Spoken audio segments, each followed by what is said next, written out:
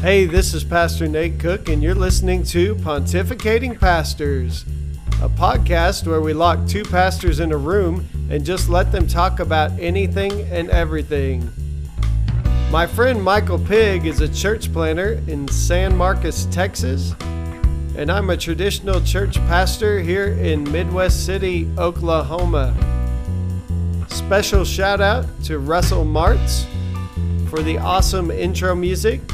You can find Russell on SoundCloud at Sprouts Music, SPROUTZ. And now, we hope you'll enjoy this episode of Pontificating Pastors.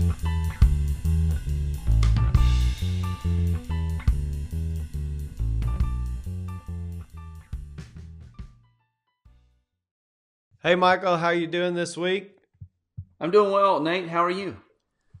I am doing really, really well. I am taking a Sunday off, so I feel like I'm already hitting the leisure mode, going away for Memorial Day. So it's a good day. Wrapping up some things today that I need to get done before I leave, and then gonna hit the pool this afternoon, and then mow the lawn tomorrow and head to Texas. Oh yeah, sounds good. Sounds good. I didn't preach this last Sunday, so I guess I took a week off too.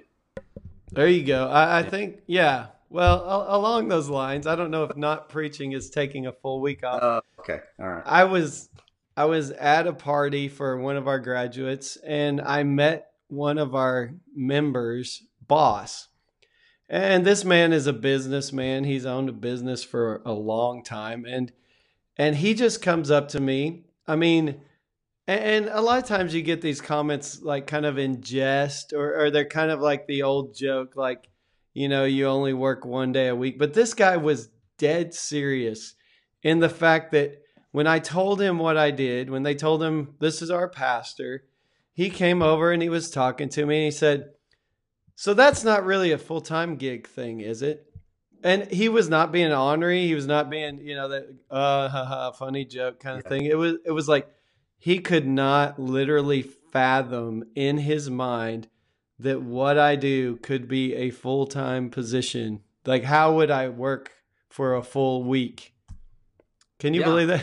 Have you had those conversations? Yeah. Maggie came home from school yesterday and she said, "Dad, you know, I thought about you today while I was at school, while I was working hard, and I thought, you know, I want to be a pastor. That way I don't have to do anything." It was just, she was teasing me, you know. Yeah, that's nice. But then she said, but then two of my classmates, I had to kind of mediate a dispute between them. And I remembered, oh yeah, I don't want to do this. So I guess, you know, people ask me all the time, well, not all the time so much anymore, but they've asked me across the years in that, like you said, in that humorous way. "So what are you up to?" You know, kind of with a wink and a smile, kind of a tongue-in-cheek comment. But a lady asked me just about 2 weeks ago, she said, "So how do you fill your week? Like, what do you do? Like, you have your Sunday morning sermon, and then what?" And she wasn't being hateful. She was being sincere. She's like, "How do you fill your week?" And I said, you know, I started describing it. And she said, "Well, that sounds like a lot of networking." Oh, I hate networking. And and you would hate doing what I do, because that's pretty much what you do, is you connect with people and connect those people to each other.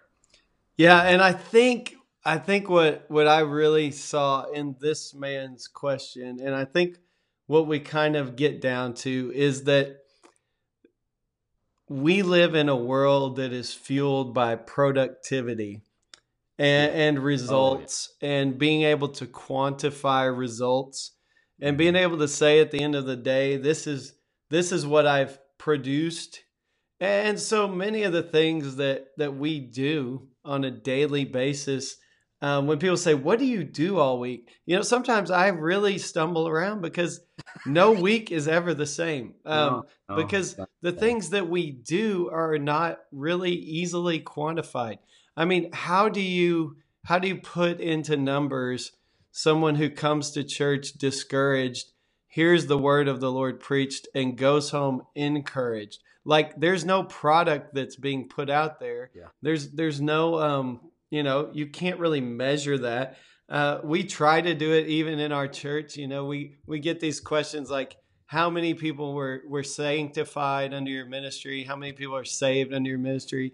And a lot of us pastors just laugh at them because we're like saying, okay, so now we have become God and we know what's going on in the hearts of men and women in our congregation. We can measure that? Yeah. So I have a hard enough time just measuring how that's going on in my own heart and life. Right. And so it's telling you how everybody else is doing. Yeah. And so it's like the things that we invest in, what does it look like? How do you quantify sitting in a hospital with someone whose spouse is back in another room getting cut open and just being the presence in the room to love someone, to hold their hand, to encourage them. Those kinds of things that we do, you can't really just quantify. And so it is difficult because we work with really flexible schedules. So if you've ever wondered, what does your pastor do all week? I'm going to let Michael start, but how would you say, just give, maybe some typical examples of a week, and I'll share some of mine. Ours will be a little different because you're planning a church and I'm in a little more established building at least. Sure. I think, the conversation for me begins with kind of we've been talking about quantifiable. So the question is, what is your metric? What is your metric for? What's this set of metrics are you using to evaluate your productivity?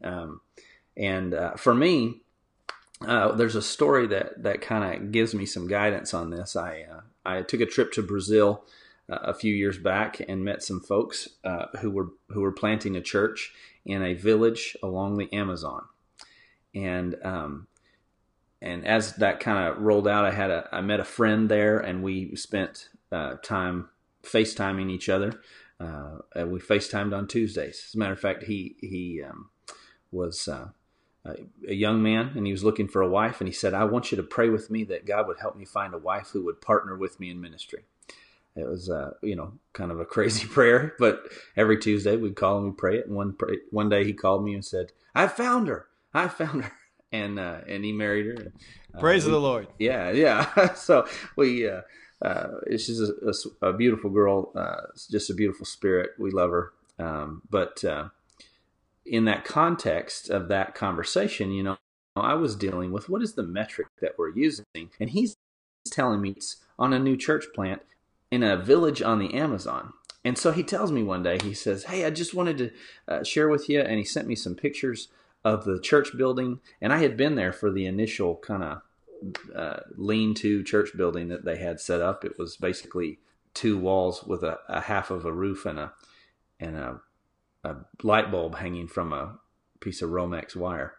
I've been to some of those types of churches, and they're beautiful once you meet the people. It's amazing. And I went fishing with that pastor in the middle of the night in a canoe in the Amazon because he was a sustenance fisherman. That's how his family ate. And so Did you see any giant snakes? Oh, we saw all kinds of crazy stuff, but I won't go into all that story right now. It'll take too long. But it was an exciting time.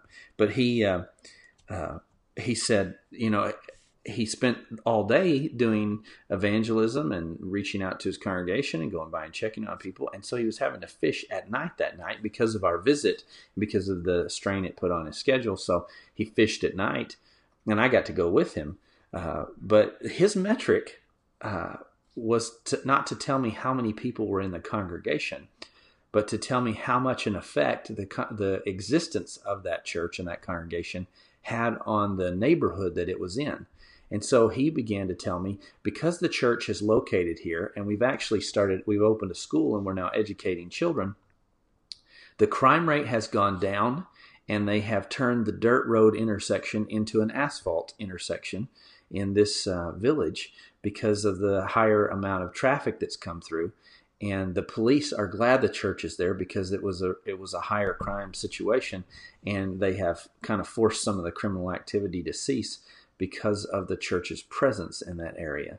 Wow, that's really cool. So families had moved in, and it was that was their metric. That was how they were measuring whether or not the church was being effective. And so I've kind of tried to use that as a guide for how I go about ministry in my week, because I'm a productive I hope that I'm productive, but I get kind of down on myself if I'm not productive. Sometimes I actually have to go do something like manual labor that has a beginning point and an end point, and there's a clear product, so that I feel like I accomplished something, because often days in ministry, I don't feel like I've accomplished anything at all. I'm not sure what I did. Shelley will come home from work and say, "Hey, Michael, what'd you do today?" And I'll say, "I'm not sure what I what I did today." Um, Yeah, and I so to answer your question, I mean, it's a lot of networking.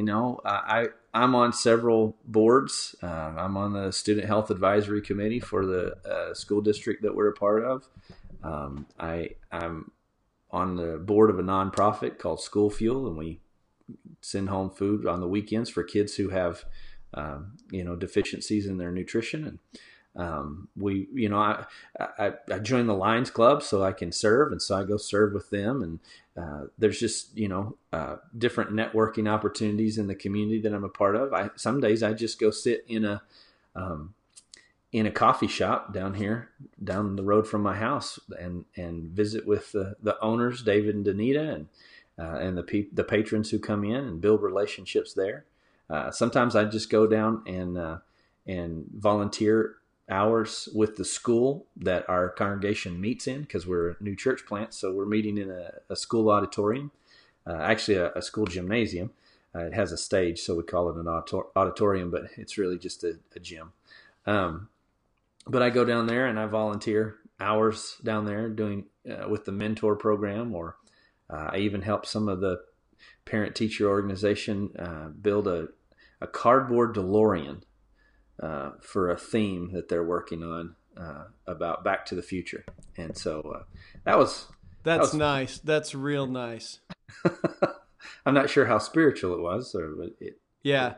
it meant it created space for good conversations and networking. And I actually have started working with the San Marcos Police Department. I go down and do chaplaincy with them, and just walk through and pray for people. I spent a lot of time in the communications room the last time I was there, just praying over those dispatchers, because they get nothing but bad news. And so I just felt Right. like I Yeah. need to go in there and just pray for them and lift them up. And I actually got an email. By the time I got home, I got an email from one of the dispatchers saying, "Hey, Pastor Michael, we appreciate you coming by today. Nobody ever just stops by to say hello to us." And it was very encouraging. So thanks. Please come again. So I'm not sure what I do on a day-to-day basis in terms of routine. Sometimes I long for a routine and would like to have an office, but then there are other days where I know that routine just doesn't work in ministry, because ministry generally happens in the interruptions. Yeah. So, yeah, I think for me, I have a basic routine that I try to adhere to. Um, I also we try to connect with community organization. We're especially connected with Middale Youth and Family, and they help young people in our community who are a lot of times in rough situations living wise. They do counseling, free counseling. They run a shelter that we've been really invested in for years and years, even before I came here. And then we always help out at school time. Instead of doing like a million backpacks and just handing them out, we get 3 or 4 students and we buy their entire list, and we buy them clothes, and then we do the same at Christmas. We focus on a smaller group of people. But my routine is generally like Monday, I want to get a lot of busy work done, emails, things like that. I want to get into my passage for the next Sunday, so I'm at least mulling it over throughout the week. Tuesday tends to be the day that I end up meeting with more people for lunch, or just any kind of meetings I have, whether that be zone or district or people in the community. That's when our Middale group meets. Yeah. Wednesday, Yeah. I always meet with my interns, which I have the privilege of working with at SNU, and then Thursdays kind of get ready for the weekend and make sure the sermon is finished up.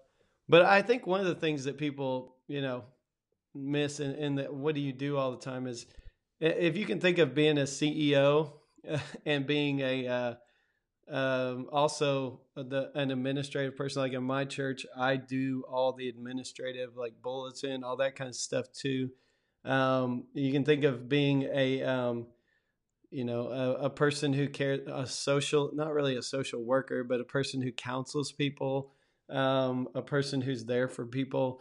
And so the weeks just depends. Like the other day, about 2 weeks ago, I started at 6:30 writing a message for a funeral, and I got home that next morning at 1 a.m. after spending an entire all that time with either writing that message or being with people from my congregation.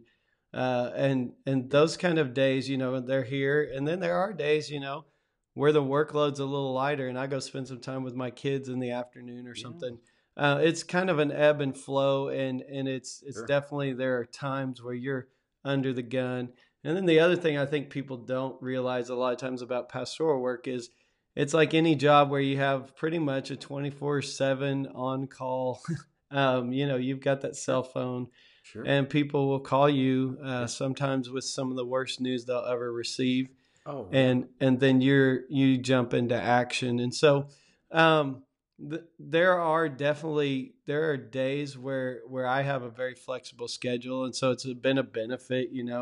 I get to go to my son's basketball games and all those kind of things when some people's work schedules don't handle those things as well. But then there's also days where it's 3 in the morning and I'm up, or it's 5 something and I'm going to a surgery, or it's just there. It's an ebb and flow to it, but there definitely is full time work.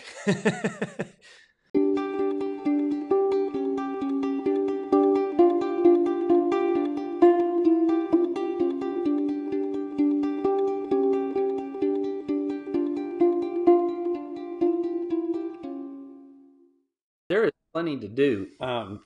Especially if you have a wedding or a funeral in a week. Yeah, and people think that's just the time it takes to do the funeral. Right. Right. There's no prep time, or you didn't have to go sit with the family. Or being with And the family for days, really. I mean, right. times throughout the days from the time it happens until the Sure. funeral, you want And to be there.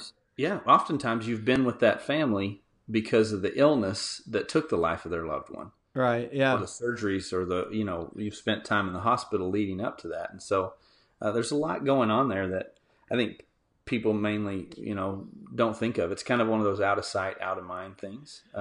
Nobody at the wedding is thinking about the 6 premarital counseling sessions that you had with a couple to Yeah. walk Yeah. through their baggage before they, kind And of people always ask me what I charge for embark on this weddings. together, and kind of give them a heads up on some of the things they may face. So I think Yeah. people think about that.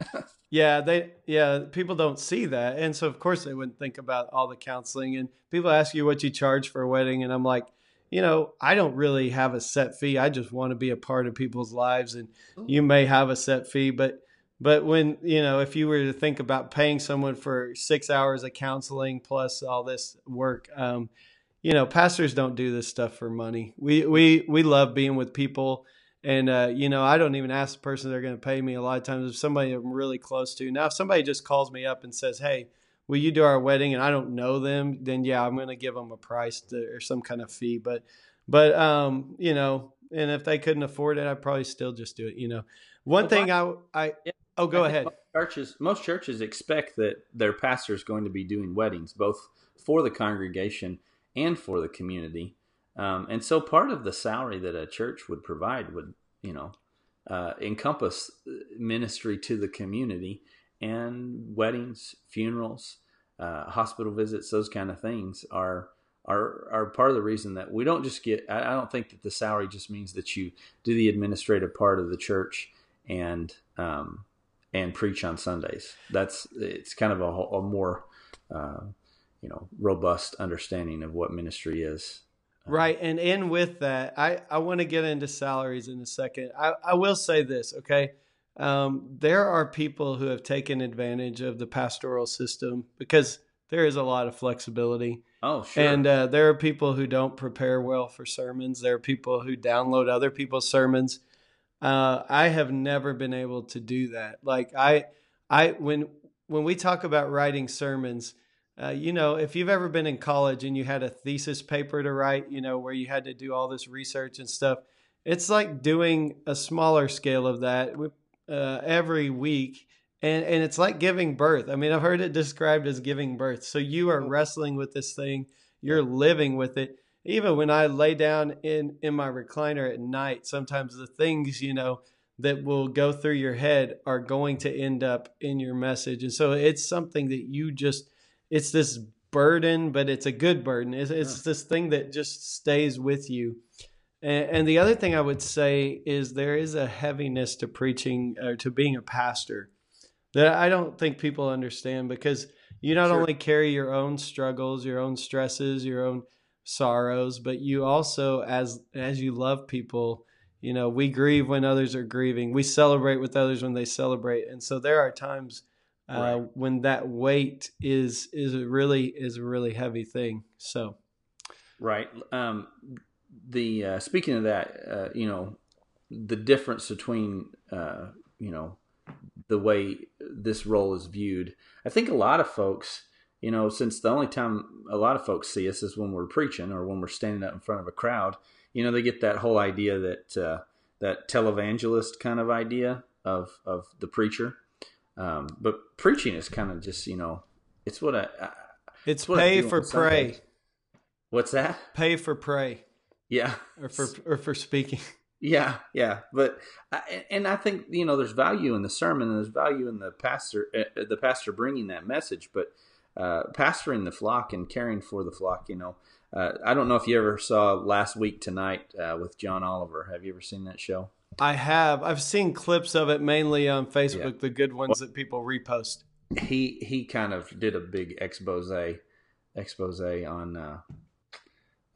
televangelists this last week, and it was brutal. It was really brutal. Of course. Yeah, It you was expect just- that. It was just horrible. And I Funny, do think that's insightful. contributed. Yeah, and so I think that's part of the question. So what do you do? Like, Right. because there's these people who have these $1 million homes, who all they seem to do is be a television personality, and pray for people and have them come up and touch the screen and pray on the sick and the desperate, and make money off of them. And so I think there's this tainting of what it means, because we really don't have parish ministries anymore. Yeah.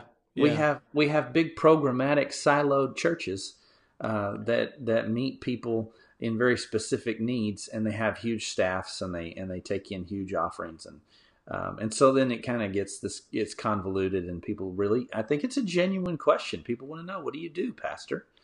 Yeah. So getting into the idea of salaries, I will just first say that when both my grandfathers were ministers at one point or another, they literally almost starved their families to do the ministry. And so I'm thankful that that's not the case these days. But one of the things I'm really upfront with my people about is that when you give on Sunday, in some ways, you are supporting your pastor. That in the Old Testament, the Levites were not given an inheritance in the land, and they were supposed to live off of the goodwill of the others. And so there is still that sense in which I tell my pastor, I'm trusting you to provide for my family. And also the idea that if you want to be a church that has a full-time pastor, then you will provide. If you don't, there are going to be things like that pastoral care we talked about that just won't be able to happen. And I think that's something that people in our society miss, that there is value in what we do that can't be quantified. And the scripture has kind of set up the role of pastor. And even in the New Testament, when the apostles say, hey, we're not going to spend our time waiting on tables, we need to be in the word and in prayer. And so we're going to assign these other people to do that work. There is a sense in which that idea of those who are called to read scripture, to think deeply, to pray throughout the week about what it means for us as a congregation. So anyway, I don't make any qualms about telling my people, hey, Sure. my livelihood is dependent on you. If you Right. choose not to provide, then I'll have to go out and make tents as Paul did. Hmm. But it won't be the same kind of ministry. It'll be different. Right. Well, by the same token, here we are, a church plant, and we're trying to figure out: are we ever going to have a permanent building? Are we always going to rent? Are we always going to inhabit somebody else's space? Is it ever going to be our own? Are we going to have full-time paid staff? We're asking these questions about what our trajectory is, what our goals are for those kind of things. Am I going to be a bivocational pastor? Am I going to do this and something else part-time, or am I going to do something else full-time and this just in partnership with the congregation? And there's all these kind of questions because we've really set this kind of culture, especially in North American culture of church. I got a reimbursement check one time from the church that I was serving, and it had like salary and reimbursement all in one check, and it was just my weekly check, and it was like $666, and I went, oh, my paycheck is the devil, That's right. Yeah, we're so slave to it. When you put in God we trust on your money, sometimes that money then becomes your God, and we kind of get stuck in this thing. And so I think that in some regards, the standard, instead of having a pounding for the pastor where we just supply his needs like we did back in the day, a parsonage for the pastor where he and his family can live in this house, we used to have this parish mentality where we would just meet the needs of the pastor. And then we moved into this individual economy kind of mindset. And so we started giving, a pastor a steady paycheck. And that steady paycheck, in some regards, I think, unfortunately, became the way that we said, hey, listen, we're going to let you participate in the economy in the same way that we do, so we can shut you up about some of the prophetic word that you're offering about the economic system that we're a part of. So yeah, it's definitely hard to be prophetic when your children's mouths are fed by the Sure. income. So yeah, there's definitely that aspect, and I like that you bring that up. I think part of it is it's much easier for us to be impersonal when it's just putting a check in than if I have to, bake you some bread or bring you some food. Sure. I realize really quickly where that stuff is going and how deeply it affects you and your family. And so yeah, I think, there is a trend where we're looking at how much of the church's salary should be for the pastor and all these things. And you guys, like you said, you're in a whole different kind of, you're trying to figure out what kind of entity that will be. For us, we're trying to pay off debt so then we can focus on personnel and on ministry kind of people more and more Sure. instead of investing in buildings. But I think there's definitely that thing of there's a lot of times people want to expect the same kind of ministry without being willing to give and to realize that there just aren't enough hours in a day if your pastor works full time to do the same kinds of things. And that's why the full-time professional ministry exists. I don't like the word professional ministry. I'm sorry, vocational. That's much better. I'm so sorry. You don't like professional clergy? You don't like when we start having conversations about credentialing? Well, and those kind of things. I just don't like it. It sounded very business. So Sure, it does sound very business, and you have to have credentials. I've questioned in the past. Does the church? How do we authorize all disciples to do the work of ministry? And how is there that there's this professional clergy that exists, and we've credentialed them almost to the point where we've said, you can't. They have to be your conduit from heaven, and they also have to be your conduit into the community. Because I realized that if I didn't have credentials, I wouldn't be allowed to do a lot of the things that I do within my community. If I go to Oklahoma and I perform a wedding there, which I have several times, I have to go to the courthouse and register my credentials in order to perform that ceremony. There's just a lot of things that those credentials provide, and there's an expectation of it. And so there's also an expectation of education and continued education. So some of the time I spend in a week is reading and learning. Oh, and, yeah. Diving into new and better ways of thinking. Even this week, even though I'm not preaching, I'm kind of taking a week off, although there are things I've got to get done so I can leave, if you know how that goes. Right. I'm sitting on my deck in my reclining chair, and I'm reading a book that I will preach in the fall, part of the ideas from that book. But part of that is just, I love reading. I love learning. So, hey man, we are at 29 minutes. I think any last words before we shut this one down today? It's been a good one. I really think a lot of people have that question. And the answer is, we don't really know what we're going to do this week. Well, I know that I'm gonna slate some time to work on a sermon. I'm gonna slate some time to pay some visits to some folks. I'm gonna slate some time for the meetings that I have to do with staff and with parishioners and all those kind of things. But really, the beauty of pastoral ministry is in the interruptions, the phone call, and the availability of us, to speak for the congregation, to speak for this community of faith, that somehow be present. Not just for your own, my own presence, but I get to represent the community of faith to a family that's hurting, to a family that's celebrating, to a family that's in need, So I think I love the interruptions. Yeah, and for me, I think I've also taken on this John Wesley idea of all the world is my parish. So for part of my day is literally getting up and doing a devotion for anybody who wants to watch it on Facebook. Mm-hmm. And I've seen people from my high school, former coaches. I've seen the former president of our university. Just random people that all come together. So I think part of my congregation, I hope, enjoys the fact that their pastor is just seeking to minister to whoever. And I think that's part of our calling is just, we have a parish, but also we want to impact the world at large. So that's part of my week, is pontificating pastors as well. So, hey man, thanks for spending some moments with me. Love you and your family. Hope you have a great week, and we'll see you next time. Same to you. Love you too. Hey, thanks again for listening to Pontificating Pastors. If you like what you're hearing, don't forget to subscribe on iTunes or Anchor or any one of the other platforms. We hope you have a great week.